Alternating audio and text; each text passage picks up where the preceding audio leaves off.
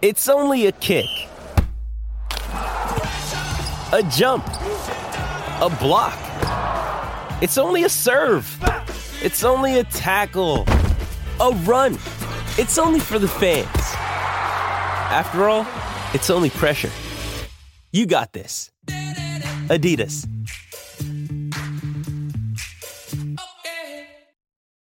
When you need mealtime inspiration, it's worth shopping Kroger, where you'll find over 30,000 mouth-watering choices that excite your inner foodie. And no matter what tasty choice you make, you'll enjoy our everyday low prices, plus extra ways to save, like digital coupons worth over $600 each week. You can also save up to $1 off per gallon at the pump with fuel points. More savings and more inspiring flavors make shopping Kroger worth it every time. Kroger, fresh for everyone. Fuel restrictions apply.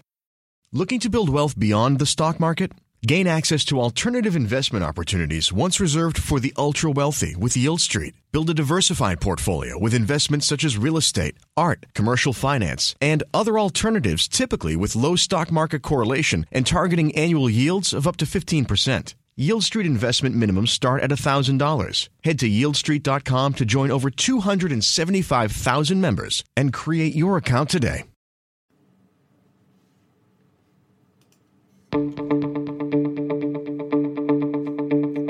This is the Cubs-related podcast presented by CubsInsider.com. My name is Corey. I am joined, as always, by Brendan, and we are coming to you on a Sunday afternoon. You, of course, will be listening to this on Monday morning.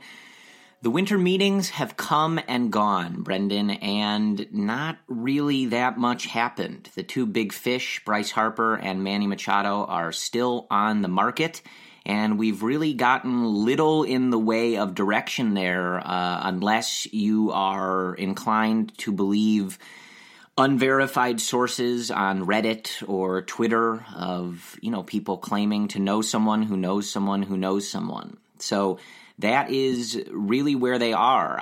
Brendan, I think I'm a big fan of having the MLB Network on throughout the day as I'm working or doing whatever. And it was pretty boring this week for those 4 to 5 days that the winter meetings were in Las Vegas. It was basically just those guys making stuff up because not all that much was going on. But we do have some, as the title of this podcast loosely implies, normally for these episodes, we do have some Cubs-related things to be talking about. We'll get to a particular anniversary that I think you guys were already expecting me to bring up that came to us on Saturday. But the first thing that I think we should talk about, Brendan, is that the Cubs coaching staff is not finalized. Brandon Hyde, officially the new manager of the Baltimore Orioles, that announced, I believe, during the winter meetings and then confirmed, I think, on Friday or Saturday, with the Orioles actually announcing that after they tried to pretend that, Joel Sherman or whoever reported it first was not right. And, of course, he was. So Brandon Hyde is gone. Brandon Hyde, of course, if you are not remembering, I believe came over to the Cubs in the offseason of 2011. He worked as player development coordinator, the field coordinator for the Cubs system. Then, of course, was the first base coach under Joe Maddon from 2015 to 2017. I posted a good picture on the Real Cubs Insider handle on Twitter the other day. He's obviously very prominent when Dexter Fowler hits his leadoff home run in Game 7 of the World Series in 2016, when he kind of does that little spin as he's rounding first base. Brandon Hyde, of course, very much in that shot, expressing his jubilance as well. So Brandon Hyde has been very involved in this organization for the last several years now, and it's just another position of turnover for the Cubs coaching staff, Brendan. So I'll toss it over to you here for the first time today, just with some thoughts on, now this will be another consecutive offseason with 3 different changes. We're going to have a new bench coach, a new hitting coach, and a new pitching coach again. So yep. I guess just your general thoughts on that. And, we've heard some names loosely tossed around. I don't know that we've really gotten any concrete information other than, maybe checking in on some guys. But anybody you'd like to see? And I suppose, we might as well touch on the Grandpa Ross situation, as I think that is the first place that everybody's mind goes to when an opening like this comes available. Well, we saw all the links to David Ross once that news did come out, and I would be shocked really, if Ross does take that position, not because he's unqualified or doesn't necessarily want to, but I feel like just listening to Ross speak, seeing what he's done over the years, that he's kind of content where he's at currently in his life. And one of the reasons why he retired, as he said, was to spend more family time and just to do other things rather than travel 180, days out of the entire year, playing baseball games. So I would be surprised if it is Ross. We did hear Mark DeRosa, and I gotta say, I love Dero. I think during 2008 rather, it was fun to have him on the team. Clearly one of the big clubhouse guys, but I don't know, man. Listening to him on MLB Network, and I know it's different when you're in a broadcast booth and doing these shows and whatever, but I feel like some of the stuff he says, I kind of just scratch my head at, but I know he's a baseball guy. Players gravitate towards him. He's got a great personality.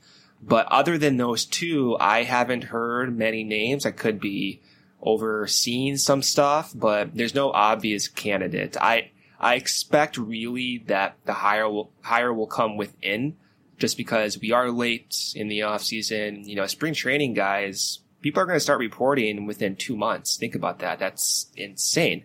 Actually, before 2 months, even 6-7 weeks. So guys have mostly solidified where they're going to be if they're not free agents. And that's the same thing for coaches. They know where they're going to be. So there's not many guys probably available right now. So I imagine the hire is going to come within Corey. Yeah, I think so. And we talked about this after the Cubs named Tommy Hotovy the new pitching coach. I would expect something along those lines, not a direct correlation necessarily, but going for someone who's familiar with this group, who maybe has some experience working with Joe Maddon or communicating with Joe Maddon. I don't know if there's, any good candidates from the minor league coaching staffs that they can look at, or their player development group. But that's kind of the direction that I would expect. As far as Ross goes, it's a natural thing that I think everybody's brain goes there, and I think bench coach in particular is, maybe the right job to get someone like that into a major league coaching staff, get them some experience, because I think especially as a backup catcher, a veteran like Ross was during his time with the Cubs, especially in 2016, once Wilson Contreras is kind of catching fire. That's not exactly the role he's playing, but he's serving a role that I think, maybe has some parallels to what the bench coach is doing, kind of paying attention to what's going on the field, trying to be that vocal presence and leader, and, maybe helping Joe Maddon with some things that maybe he's not paying attention to or not able to see because he's trying to manage the game. The problem with Ross has always been what his level of involvement wants to be, first of all, as he is been outspoken about wanting to be with his family. And, right. He's been doing the ESPN thing, which does involve a lot of travel, even though he's, only doing a few games a week maybe, but it's still, traveling all over the country. And, this is a pretty big shift from that. You're going to be the bench coach. You have to be on that staff, say from parts of January, early February, all the way until the season ends, you're traveling and in that grind every day. So it's a question as to whether Ross wants to do that. And then I think the other issue is, what kind of situation does that create? You do not have Joe Maddon on an extended contract. And that's what I was going to say, yeah. too. Let's imagine Maddon does not come back, in 2020. The next guy coming in is possible, if it's from outside the organization, is going to want to bring his own bench coach. So then you're going to put David Ross out of a job, like by indirectly, quote unquote, firing him or whatever you want to call it. Like you create the possibility that like you're not giving Ross the proper development he needs as a coach. And two, you may keep him out of a job if Madden doesn't come back. So it's kind of an awkward situation for Ross if he does take that job. Yeah, and I think from the Cubs' perspective too, you wonder, do you want to create that situation? It definitely kind of awkward, it definitely would be a situation where, if the Cubs struggle out the gate or Madden makes a pitching change or something that people don't agree with, you're going to get the immediate, all right, just get him out, put Ross in there, and I don't know that that's a situation that you necessarily want to create. I think that is an odd situation, and also one that I would wonder too, without knowing. I wonder if Ross would even be comfortable with that. He played for Joe. I think their relationship, as far as I can tell, is very good. I don't know if he would even want to come in a situation where he's kind of looked at as that like guy kicking him off the throne. That's just speculation on my end. But, Ross does seem like someone who's perceptive of issues like that and maybe wouldn't want to be that kind of guy pushing Joe out of the job and that everybody's kind of angling for. As far as DeRosa, I like you. I loved him when he was on the Cubs. I've always really liked him.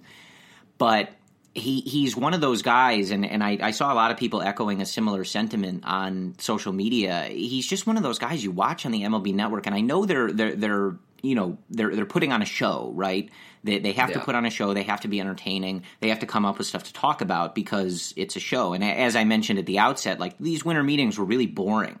Nothing was really happening. So, a lot of the time it was just these guys kind of spouting off. But he's one of those guys where you watch him and I don't know what anyone would be watching that you're like, oh yeah, I want this guy in my dugout and coaching young players and all that other stuff.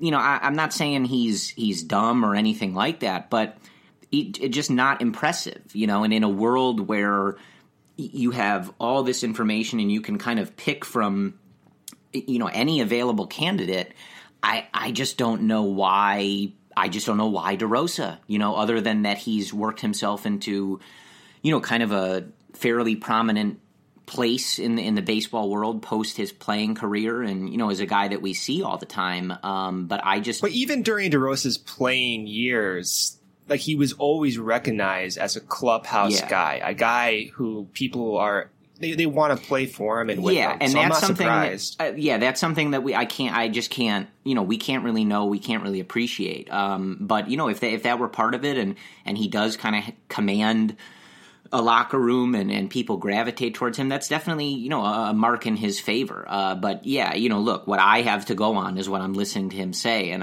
it's just, again, like, I don't think he's dumb or anything, but I'm not coming away like, wow, yeah. This is the guy. We need this guy. So yeah, I'm with you. Yeah, I think it's an interesting spot. I think, again, similar to the pitching coach thing, we'll have to see what these relationships are, what roles these guys, really end up playing as the season comes around. But in general, I'm just hoping to keep the tumultuous stuff at a minimum. So somebody that knows these players. Can work with these players, is not necessarily coming in with any crazy philosophies or anything like that. I think that's what I would prefer. But, yeah, I think other than that, you wish Brandon the best of luck in Baltimore. That's not really the best scenario, for a budding manager. That team is really awful, and that franchise is really awful. But, I think that there is something to... I think it's something you have to work with. You have to figure out after the fact in terms of replacing these coaches. But I think that when you look at this, I think there's something to be said about so many of the Cubs coaches getting promoted and getting other jobs in other places. These guys are sought after, and there's a reason that they're sought after. So while it does leave the Cubs to kind of pick up the pieces sometimes, I think it's a good thing that other organizations go through these lengthy interview processes and they come away thinking, these guys from the Cubs, Dave Martinez, Brandon Hyde, Eric Hinske got promoted, right? and they look at these guys and they go, yeah, I like what these guys Henry are bringing. Blanco. Yeah, so I think that speaks to, who the Cubs are hiring in the first place, how they're developing them, and, just the overall culture of what they're doing in Chicago, that other teams are like, yeah, you know what, I like this. So I think that's what I was kind of saying, too, with the pitching coach, with Hottovy, and the reason why I'm intrigued by it, I'm agnostic towards these pitching and hitting coach hires right now. So I don't really know too much, like why they're bringing him in. But I think the one thing that does stand out with Hottovy is he's young. He's going to be 38.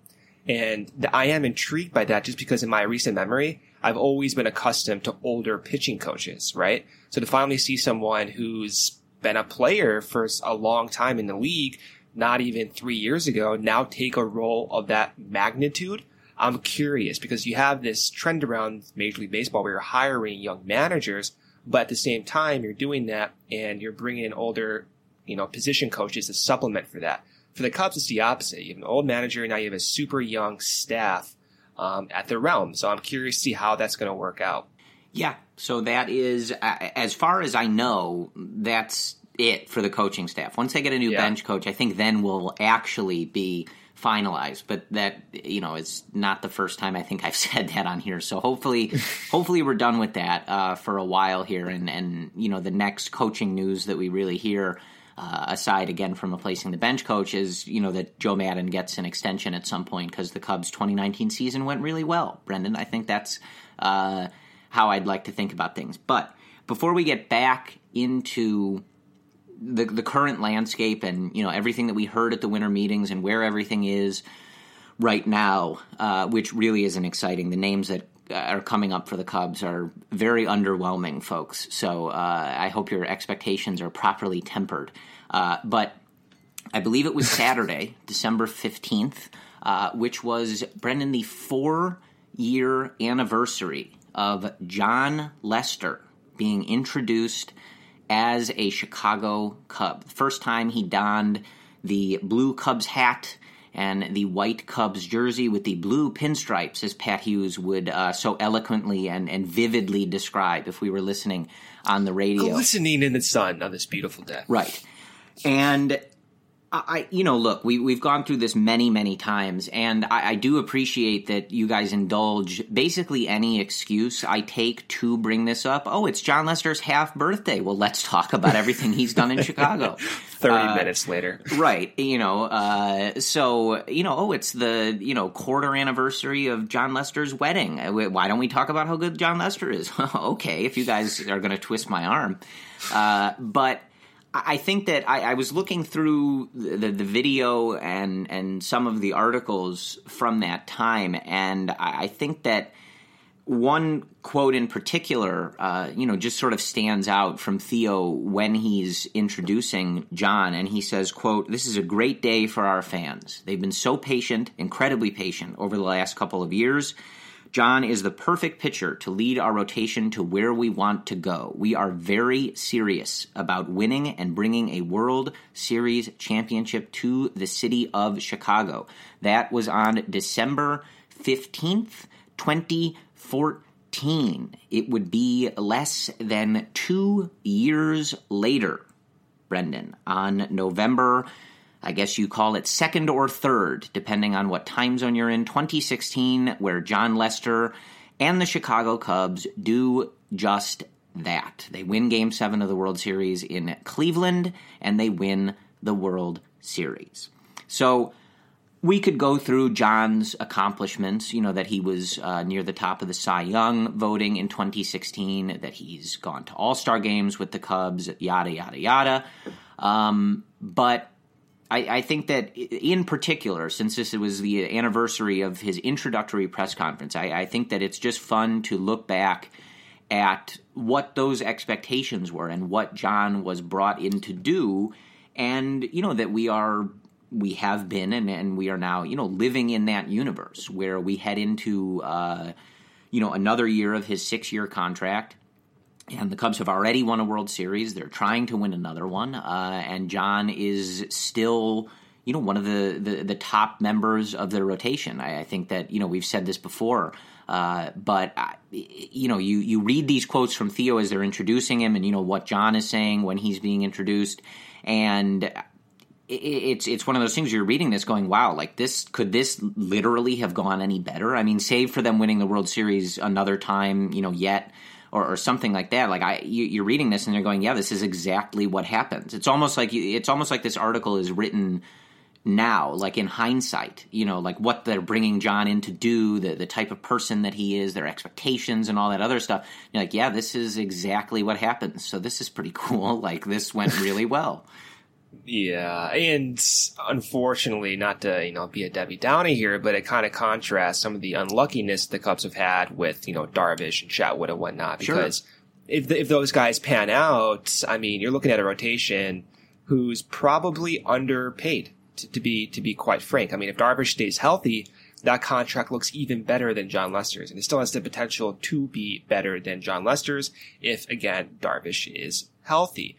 But at the same time, I know you can get on Theo, not you personally, Corey, but just maybe I'm projecting.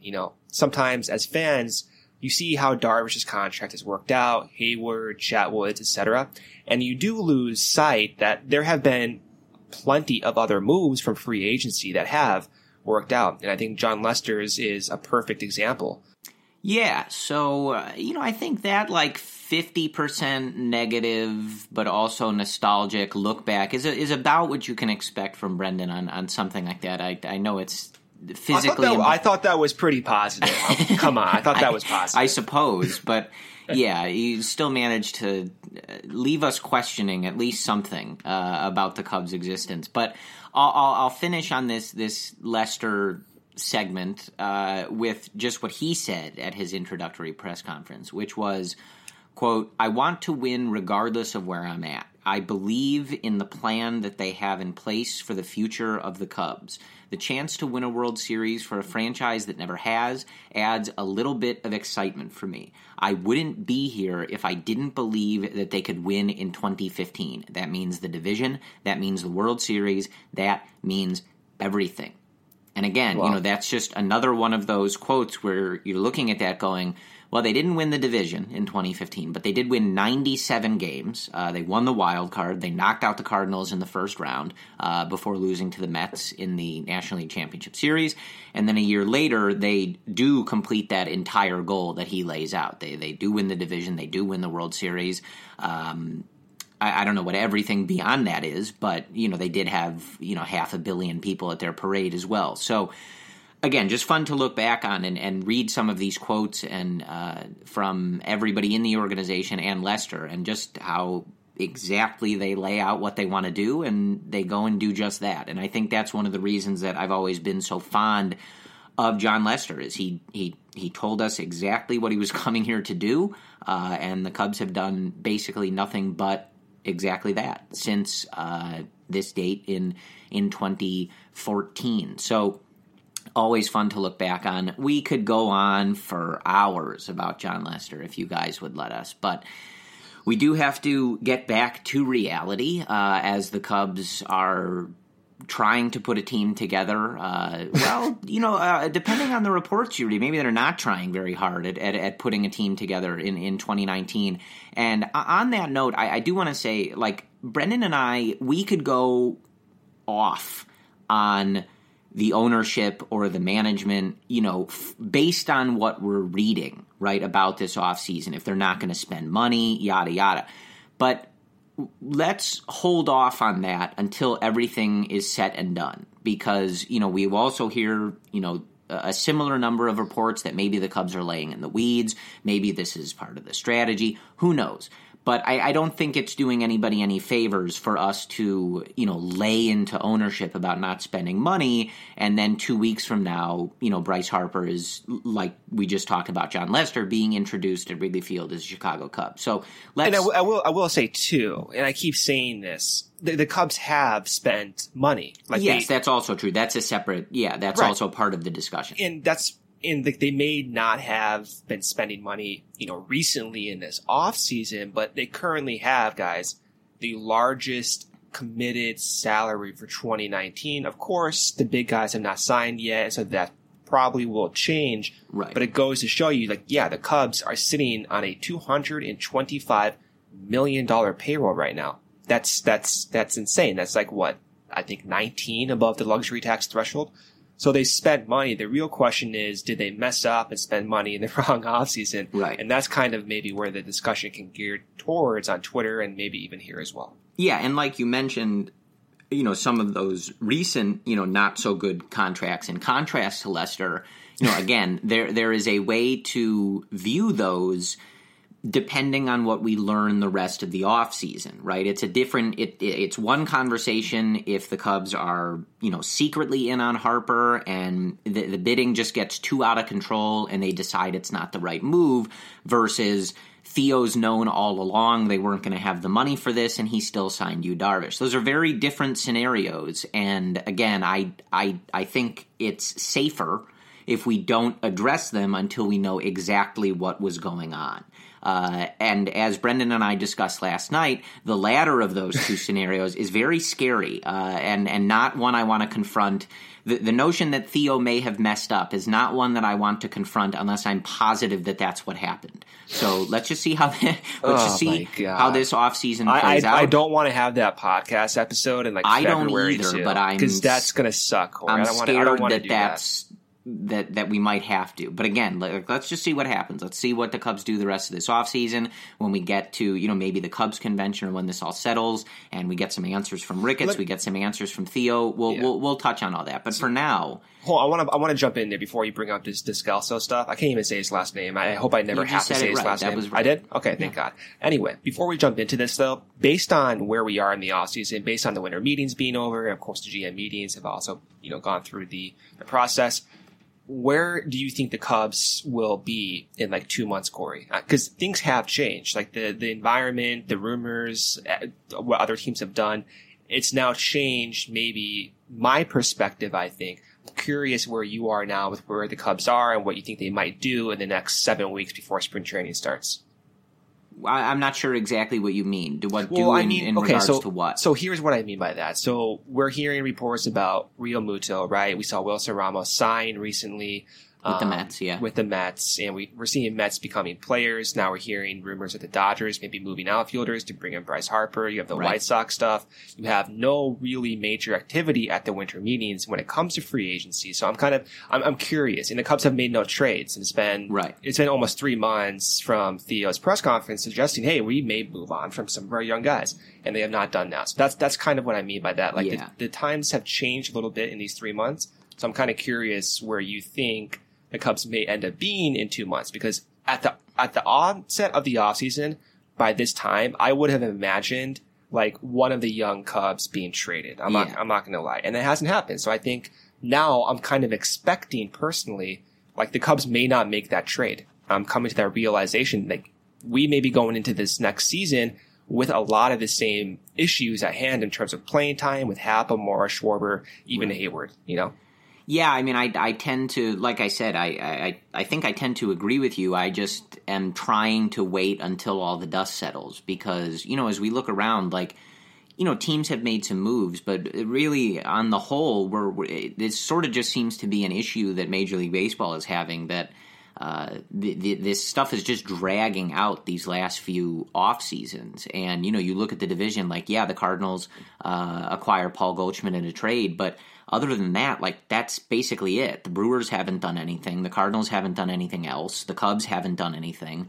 We've heard a lot about the Reds trying to do a variety of things. Like getting Puig. It's kind of interesting. Right. So I don't know. It's hard to handicap, I think, whether this is something that the Cubs are doing by their own volition or, kind of laying in a bed that they made, or if this is just kind of how the MLB market is moving and the Cubs are just sort of part of that and we kind of have to wait and see. But no, I have also been coming to, and I mean, look, Jed Hoyer is certainly saying as much. They keep pointing out that a lot of the fixes are internal, et cetera. Again, it's just, we don't know yet if that is a misdirection or a slight red herring. It's very hard to say. But yes, like you, I am coming more and more to the realization that there really might not be that much change, which again is going to be a whole can of worms to open up, because the stuff that comes out of Theo Epstein's mouth at the end of that year press conference is very difficult to reconcile with like nothing in the offseason. Yeah. It's almost impossible to reconcile, right? So that's what I'm saying is, before we have the answer as to why that would be happening, if it does ultimately happen, it's very hard to comment on my exact feelings on that and how we should react to the work that this organization has done. And like I mentioned to you yesterday, it's a very weird offseason to be in, because what your opinion was on the 2018 Cubs aside, all these conversations are taking place around a 95-win team. In any other division in the NL, they win the division, even if they get bounced unceremoniously in the first round. I don't know that the conversation about this offseason is as negative as it is. I think that the fact that they lose that tiebreaker to the Brewers and everything happens at the end of the year like it does with so many one-run games, etc., I think that's why we're talking about this. So that's all just to say it's very hard to like position myself internally, because we're talking about a team that won 95 games. And as I said to you yesterday, if they played this season tomorrow, would you really look me or anyone else in the eye? And I ask that to you, Brendan, and our general listeners. Do you really think that either the Brewers or Cardinals are definitively better than the Chicago Cubs? I'm not saying you have to think the Cubs are the best team in the division or that they're a shoo-in to win the division. But does anybody really not believe that they would compete for this division tomorrow? Because I think that's laughable. I think of course they would. I think you look at the other teams in this division, no way is anybody definitively better than them. Or, oh man, the Cubs need Bryce Harper, or they're definitely losing to the Brewers. I don't think that's true at all. So it just makes this is a very strange offseason. And, like you kind of mentioned, I sort of just anticipated this offseason they'd spend the money for Harper or Machado or whatever, and we'd kind of, clap our hands, and that would be it. It would be kind of like, well, we want to be a good bit better. We want to be the team that's definitively better in this division, and, we'd have that done in a month, and we'd all just get ready to, try to win another championship. So this is a very weird offseason that is difficult to handicap. It's difficult to predict what's going to happen, and it's hard to figure out where I want to be directing my critical thinking. Is this a Tom Ricketts thing? Is this a Theo thing? I have no idea. So we're just going to have to see how it plays out. But as you mentioned, the couple rumors that we do have, the one is that, of course, Troy Tulowitzki was cut by the Toronto Blue Jays in an interesting move, to say the least. So now he is a free agent and will sign for the league minimum, as the Toronto Blue Jays are still paying him his contract. So the Cubs were reportedly one of the teams that has checked in on him, and that when he has a workout, I'm not sure when that was going to be or if it's already happened by the time you're listening to this on Monday, but the Cubs were going to attend that workout and, maybe think about that. And, that sort of has a good... It makes a bit of sense, especially you consider that the Cubs still seem to remain unsure as to exactly what they're doing with Addison Russell. And, Tulowitzki could be someone that could fit there. And then we also got a report from Ken Rosenthal that the Cubs were, I think he said, seriously pursuing Daniel Descalso for I would certainly hope kind of that Tommy La Stella bench role, kind of guy. So, general thoughts on that, Brendan, either of those moves, assuming that they were, just depth moves? Tulowitzki, that's a no-go for me, Corey. Okay.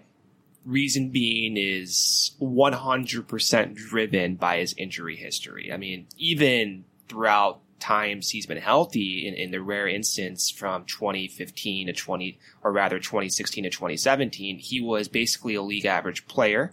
And that was when he was 31, 32 years old. So he's coming off a completely injury-riddled season. He didn't even play last season for these heel Spurs. He's going to be 34 years old. And I understand he'll get paid the league minimum, maybe a little bit more depending on what type of bidding war gets happening out there, but probably around the league minimum. I still just don't want to commit a roster spot on the 25-man for Tulowitzki. And I don't want to close the door on some other deals that could happen because Tulo is going to get a shot. And maybe that's not going to be the case. Maybe Tulo would, yes, sign a contract with the Cubs, and maybe the Cubs would still try to get better in their infield positioning. And maybe that means like going out and getting, we've heard Jerks and Profar, maybe. Maybe that doesn't prohibit them from doing that. But overall, the Cubs go into 2019 with Tulowitzki scheduled or kind of projected to get maybe 350, 400 plate appearances. I'm anxious about that. Like, I don't think that's something that you can rely on. And it reminds me, like, this reminds me of kind of the Tim Lincecum stuff from a few years ago. And Lincecum, like, Tulo early on in their careers, they were like objectively the best at their position. And I think sometimes you hold on to that and you hope maybe that can come back, but ultimately for Lincecum, it never happened. And I think for Tulowitzki, it's not going to happen. He's had too many injuries in his career. He's getting older. He's not getting any younger whatsoever. I don't know. I think if I'm going to pick between Descalso and Tulowitzki, my God, where am I right now in 2019 saying this? I think I'd rather have Descalso. And that's not to say that Tulowitzki would be a bad pickup for the Cubs. If they do that, fine. I just hope they continue to try to look elsewhere to improve.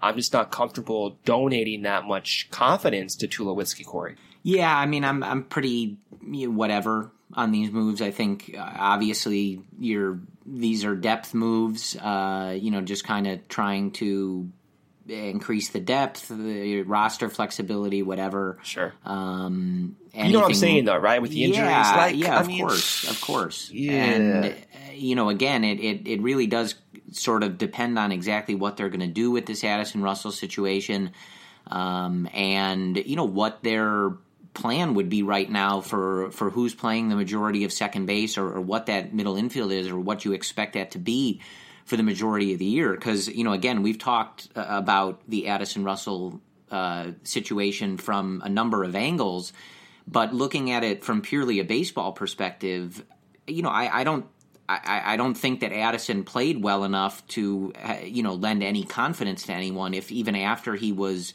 back from his suspension for domestic violence.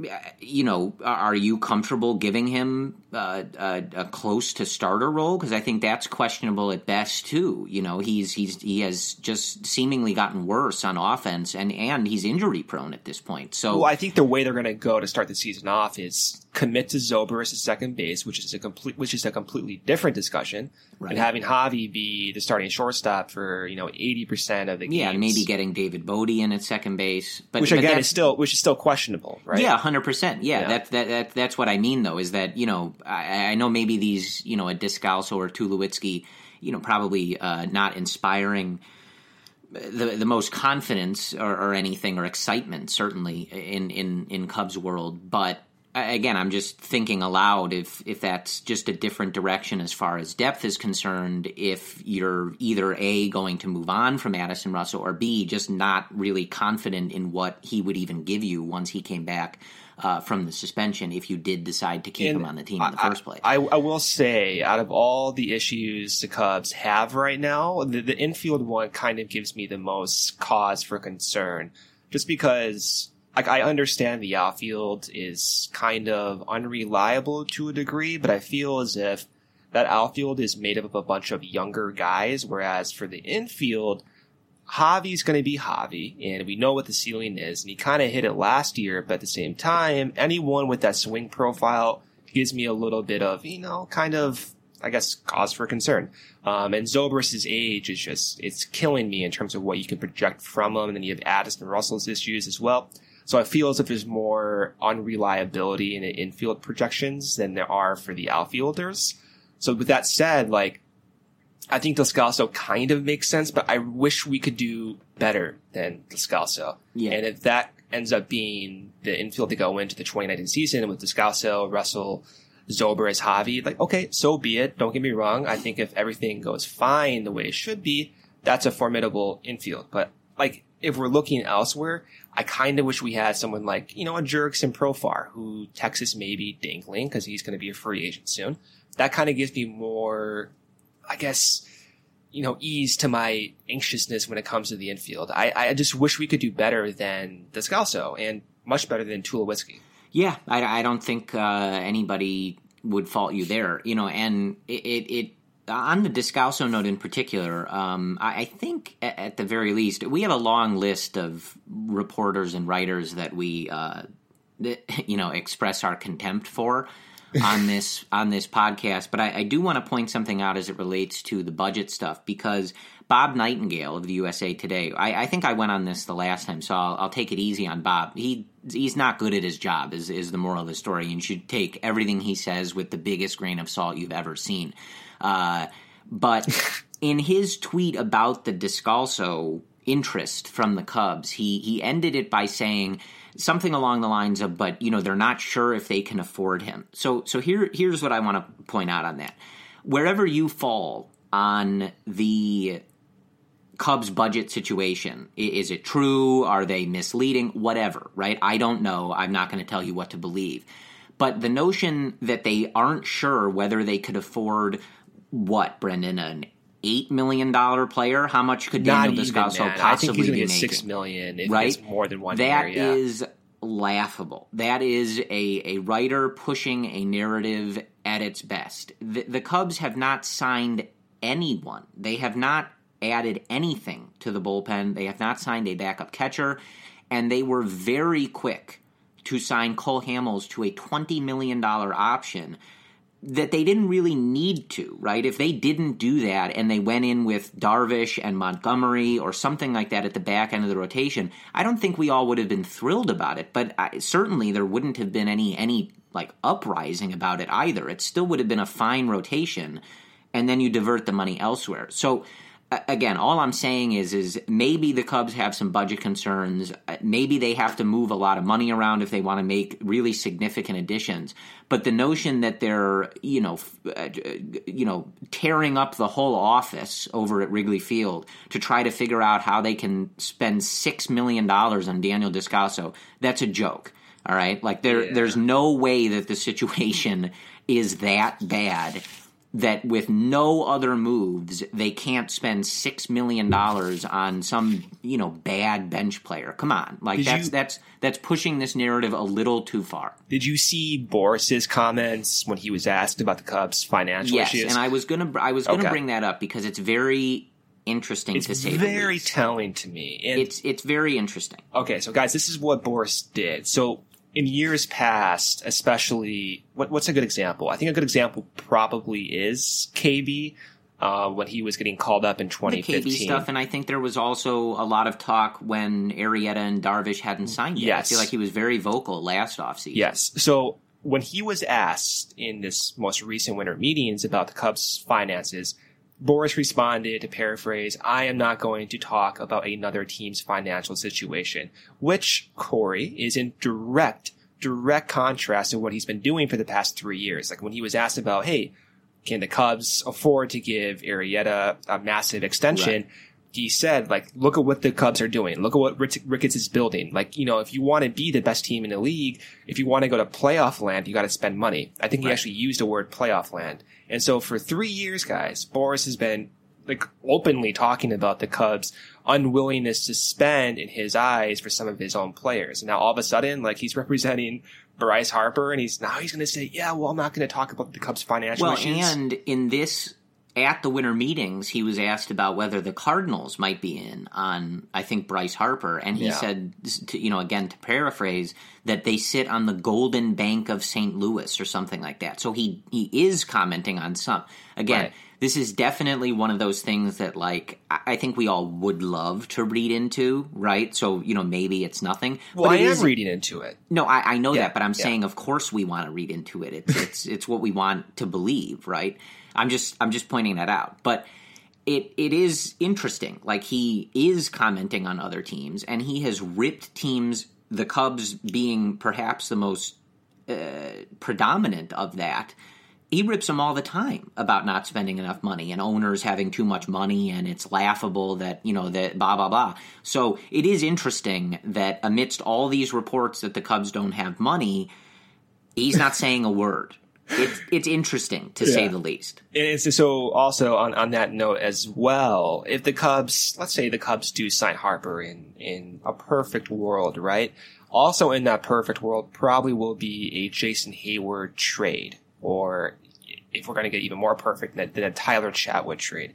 So I think the Cubs do have a lot of obstacles to get by in order to get Harper, but again, just highlighting Boris's unwillingness to comment on the Cubs' financial situation amidst other reports that, one, the Cubs are trying to maybe move around some other guys to create more financial flexibility, and two, the fact that the Cubs may have some financial restrictions suggests, I guess in my mind, that they're still talking to Harper about some possibilities. And that's all I need to know. It also parallels the Dodgers situation to another degree, which is another team that, again, depending on who you'd like to believe and how loose you are comfortable with and who's sourcing this information, they're perhaps the front runner or one of the front runners for Harper right now.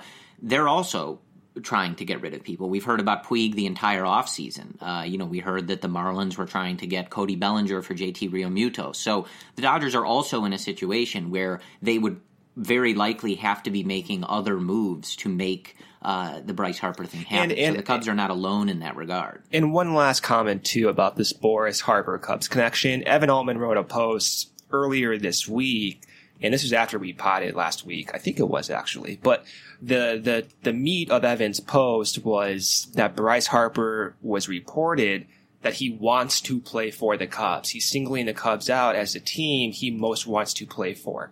And that was based on Evans, sources and whatever, which have been proven to be reliable. I think that's significant. I genuinely do believe that Harper would want to play for the Cubs. And what that entails financially, I have no idea. But when you connect the dots together, I don't think the Cubs are completely out of the Harper situation. That's different from being a likely outcome that Harper will sign with the Cubs. At the very least, if we learned anything whatsoever from the 2017 offseason, is that the Cubs are going to be in on everybody, no matter what, until the moment that player signs a contract either with the Cubs or with a team that's not the Cubs. And I think if that's going to give you any hope or any ease of your anxiety, I think that's a good point right there to recognize, yes, the Cubs are in on Bryce Harper. Like, that's just true at this point. And I think that's kind of optimistic, to be honest with you. Yeah, so I don't know. Throughout that conversation, again, one of the things I keep going back to is that the Cubs need a backup catcher, and we have not really heard anything on that. So that's something that is at least drawing my curiosity, because it's just a move that we need. The Cubs need to make. They need to have a better backup catcher than Victor Caratini. And the reason that may not I think that's unquestionable. And the reason I think that may not have happened yet is, one, like, Realmuto is still with the Marlins, and we did hear Wilson's name brought up with Realmuto. So it's possible that the Cubs, they may be willing to move on from Wilson to get Realmuto, and that's a different conversation. But I think that may be one reason why we haven't seen a backup catcher signed. Yeah. So I don't know, guys. I don't. This has been a very strange offseason, and I don't exactly know what to make of all of this. But again, kind of going back to some of the rumors that we heard as it related to Harper, my main hope is that in all of this stuff that as long as Theo is able to have the conversation with these guys and has a chance, right, to maneuver the payroll and make things work to build a better team than the Cubs had in 2018, I do trust them to pull that off, or at least I appreciate them having the chance. If they can't spend as much money as the White Sox, then that's fine. Because you also have to remember, like, if it's a bidding war, it's possible that the Cubs don't get Harper, and it's not because there's some limit on their spending or something like that. It is possible for Theo and company to decide that perhaps the contract terms get too out of control, or they've talked with Bryant about an extension, and they just can't make it all work. That's still possible, and not the worst thing in the world. Again, we're just going to have to figure out what is the reason we end up where we do ultimately when we get going on the 2019 season. But the last thing I think to talk about was just it was from an interview with CubsInsider.com, and Evan talked to Kris Bryant's dad. We've had him on the podcast before, and Mike I Bryant, think Mike. I think most of you guys know that it's not just like talking to some random person. Kris, is working out with his dad in the off season. I believe every day. Yeah, he's his hitting coach. He's his personal hitting coach. So this, again, this is not just some random, family connection. And he did give some of those normal off-season buzzwords, right? That Kris is working out more aggressively than ever. He's like a quiet assassin, etc. But I think the two things of note really come up, and this has come from basically every angle. And granted, I don't know if we have an angle that wouldn't say this, but we've really heard from everybody that might know, the Cubs, Scott Boras, Kris Bryant, and his dad, that the shoulder is good. The shoulder is not going to be a problem. He is working out with no limits, no pain, no discomfort, nothing. And he is going to go back to the one-handed finish on his swing. Never really fully bought in on that two-handed swing, so it never really got there completely. But he did make that change in 2018, and they're going to go away from that. So again, we've talked about this before, and I will bring this up at any opportunity that we can, because especially, when we are looking at this offseason and how can the Cubs get better, or, what we heard at the end of the season last year from Theo and company about the offense, it can't be stated enough the importance of Kris Bryant playing like Kris Bryant. And if he does do that, it's a very different situation for the offense. And even if you were just looking at something simple, like just the pure number of hits that the Cubs missed out on last year because Kris Bryant was either hurt or just not playing as well, it's just a very significant number. And you think about scattering an extra 70, 80 something hits, right, with more plate appearances, etc. You can see how that might have made a big difference for this team. But it's pretty simple, I think. In 2015 to 17, Kris Bryant was a 6.1, 7.9, 6.7 win player. In 2018, he was a 2.3 win player. That's a massive difference. We can talk about the Cardinals adding Paul Goldschmidt all they want, but the difference from a 2018 injured and not as productive Kris Bryant to a normal, healthy, top-of-the-league Kris Bryant is a massive change for this Cubs lineup. And again, we're hearing from his agent, the president of his baseball team, his father. I'm not expecting any of them to come out and say, Kris kind of looks not so great, of course not. But he's working out on a normal schedule intensively. The shoulder is good. Kris Bryant should be Kris Bryant in 2019, and that is a big effing deal, Brendan. Yeah, it's a big effing deal. And at the very least, you guys can say, that's just off-season speak about any player, but, Morrow just got scoped out 5 weeks ago for his shoulder. Or was it his shoulder? It was his elbow, whatever it was, right? Yeah, elbow. At least Bryant's not getting surgery right now. So if there's anything to truly be concerned about, it probably would have to have been dealt with under the knife. And so he is working out 4 days a week, like Mike Bryant said. Very intense. He's going back to the one-handed finish, like you just said, Corey. So if Bryant's back to what he was like in 2016, his entire career, if Bryant is Kris Bryant, you combine that with hopefully what we hope to be is a Javi Baez like 2018 going forward. Anthony Rizzo is the most consistent player in the league, probably, with Paul Goldschmidt and those guys. The Cubs will win the division next year again. It's that simple. You may have to reduce this offseason down to, can Kris Bryant be healthy going forward? And if that's the case, maybe it does make sense not to go out and make major changes to your team. And I think that's a fair point. And I think when you step back from the emotion from how the Cubs failed to just do what they wanted to do in September of last year, you kind of peel back some of the stuff and realize, hey, the Cubs are still in a healthy position. And like, believe it or not, after 2019, that payroll flexibility, guess what? It returns. They'll only have around 160 million committed to 2020. Guess what that means? That means 70 million, or not 70, probably around 55, 60 of flexibility to make other moves. And I think that's a very important consideration, to make. And I'm encouraged by that. Whenever I get super negative about this team, I do. Always. Which is very consistently. And, to be fair, Corey, so have you recently, but that's a different discussion. Privately. You never go on air, you want to express this, but Right. I'm the only one who is willing to do that here.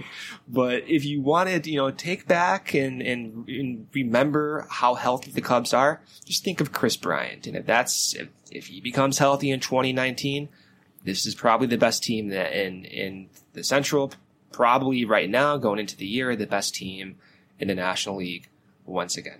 Yeah. So again, I think that goes back to why we're trying to be mindful of when we really, if we have to unload on their strategy or something over the last couple of years, I think that's why we're trying to be patient and making sure we know exactly where to direct that ire if indeed it is necessary. Because again, do we want to hear them say, well, a healthy Yu Darvish and a healthy Kris Bryant makes a big difference? And we they're not crazy to suggest that is 100% a big deal. And like I said earlier, that they're absolutely in competition for this division. Again, that's not what anybody wanted to hear. You'd love for them to be the team that is well, that's not good enough. We're going to go spend money until it is unquestionable that the Cubs are the best team in this division, if not the National League, right? That's what we all want. And it's not just to spend recklessly, but it's to say, look, you didn't win the division last year, so go spend all this new Wrigleyville, right Gallagher way money and make sure that this team wins the division and makes the playoffs. Because in what universe are we taking that risk, right? Yeah. But I think both of these things can be true, right? That is what we prefer. That is what we as fans want. And I would hope that the front office and ownership want, but we'll see. But also it can be true at the same time that, again, this team won 95 games. They have a lot of young talent. And they're not wrong to say that a healthy Kris Bryant, who's probably worth anywhere from 4 to 5 more wins above replacement than he was in 2018, and a healthy Yu Darvish who gave you 40 innings of garbage last year, right? That does significantly improve this team. And if you're improving on a 95-win team, right, you get to the point where they're not crazy to go that route. Again, it's not what we want, and given all the money going on in Chicago, and as I've mentioned before, my season ticket prices rising basically every off season now, it's not what anybody wants to hear. But at the same time, we kind of have to find that middle ground of, well, are they totally crazy to do that, and is it gonna absolutely cost them the division? And the answer, is I think no. So it's about finding that balance. And again, at some point, whether they spend the money and we just forget about all of this talk, or they don't spend the money, we'll figure out what was going on this offseason. At some point, it'll get laid out to us, and we can, try to parse it from there. But until then, we kind of just have to see how this offseason goes. Because again, we can sit here and talk about the Cubs not spending money, but not that many teams have spent that much money. Mm-hmm. So, and there's a lot of talent still out there. There's a lot of people that are rumored to be in the trade market, on the block, et cetera. So I think, unfortunately, kind of have to see where things go. And as we're recording this, we're, a little over a week from the Christmas holiday and New Year's and stuff like that. So it seems at least very possible that that not a lot happens until actually 2019. And, so we're just going to have to be patient and try to figure this out when we can. So, and here's what I keep going back to as well. And I've always said this throughout the entire offseason, guys, so it's nothing new. I understand the angst because, again, you look at Zobrist, the age of some of these guys, even projecting Javi, you can see a sense of uncertainty, and I totally understand that. I am going to parallel where we are going into 2019 with where we were going into 2016 when the Cubs ultimately won the World Series. And so they went out and they signed Hayward, they signed Zobrist, assuming that Miguel Montero would be their starting catcher. Guess what? That did not happen. Willson Contreras continued to improve, and he took over that job. And nevertheless, they went into the year with Miguel Montero as the unquestionable starter. And this was going into the same season with Kris Bryant not being the Kris Bryant who we know. And he had a great rookie year, don't get me wrong. But again, going into 2016, relying on Kris Bryant to be an MVP, I don't think anyone thought for certain that would be the case. Bear with me here by saying that. And I think the only guys who were known to be probably consistent were Anthony Rizzo and maybe Jon Lester. And I think you look at guys like even Addison Russell, who was almost a 4-win player that year. Javi didn't really play as much as he is, currently. What I'm trying to say is if you go into 2019 with this squad, I think you can make the argument that it's more projectable than that 2016 squad. I know it's insane to say, don't get me wrong, but I think it's important to realize that despite the Cubs having this weird aura around them, and despite even me being a little uncertain about them, I kind of had some of the same uncertainties going into 2016, and then just natural baseball happened. Kris Bryant became an MVP. Willson Contreras grew into one of the better catchers in the league. Arrieta continued to do what he was doing. Lester continued to do what he was doing. The bullpen ironed out. You got Chapman at the end of the year. What I'm trying to say is there's always going to be uncertainty probably, but we need to step back and realize this team is super talented. And for them to fall back on their face like they did in 2017, or rather 2018 again, I don't know. I don't think that's going to happen. And if they go into the year with this squad, take a deep breath, so be it. I think I would be okay with that. But, talk to me in 2 months if they end up doing that. Yeah, so I think what we're advocating here is, you have your pitchfork ready, maybe in your garage, ready to go.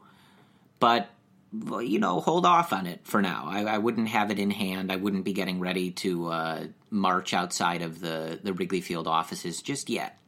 Let's see how this all plays out. And like I said, unfortunately, we might be waiting a while here. I think especially just heard that, not that the Cubs have been connected to him as much as Harper, but Manny Machado was still recently on his tour of these teams. So, it doesn't even sound like he's met with everybody yet. Yeah, so he's meeting with the Yankees this upcoming week, we've still got a ways to go. And, as always, like it was with Darvish and Arrieta last year, what the one does kind of affect the other. And, there's an argument to be made about going first, going second, who gets the most money, etc. It's a game for everybody, not just the teams. So, we'll see. I think you got to be patient, but that's where we are. And kind of, if I can bring everything full circle on this podcast, I'll try to.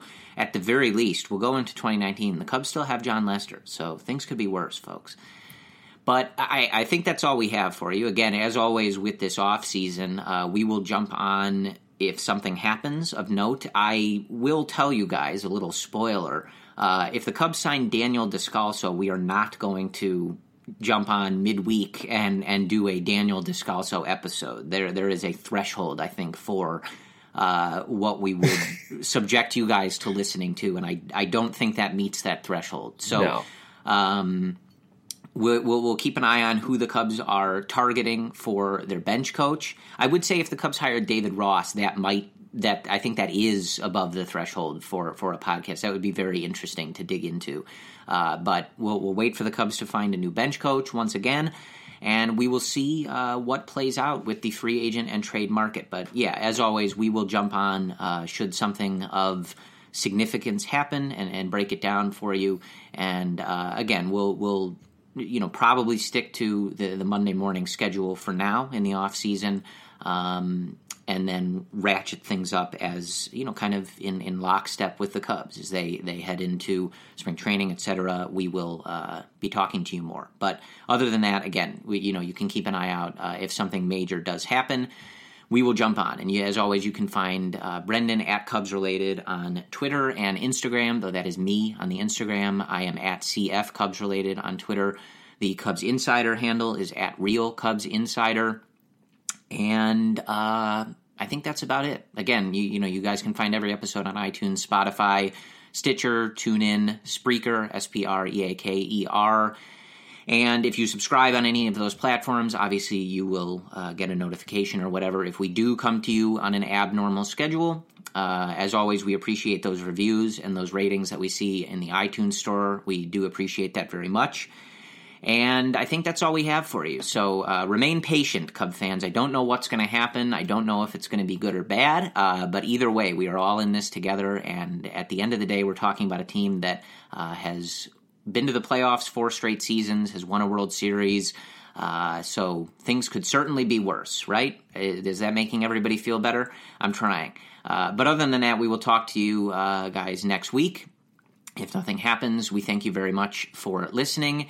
And whether we are worried about what they're doing in the offseason and at the winter meetings, or they have a game tomorrow, as always, go Cubs.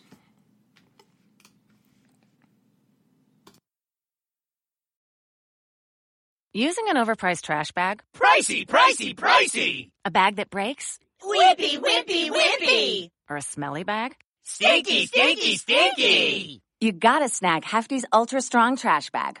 Always at an ultra low price. Hefty, hefty, hefty! It has Arm & Hammer odor control, so your nose and your wallet will be happy, happy, happy! Hefty Ultra Strong Trash Bags. Hefty strong all day long.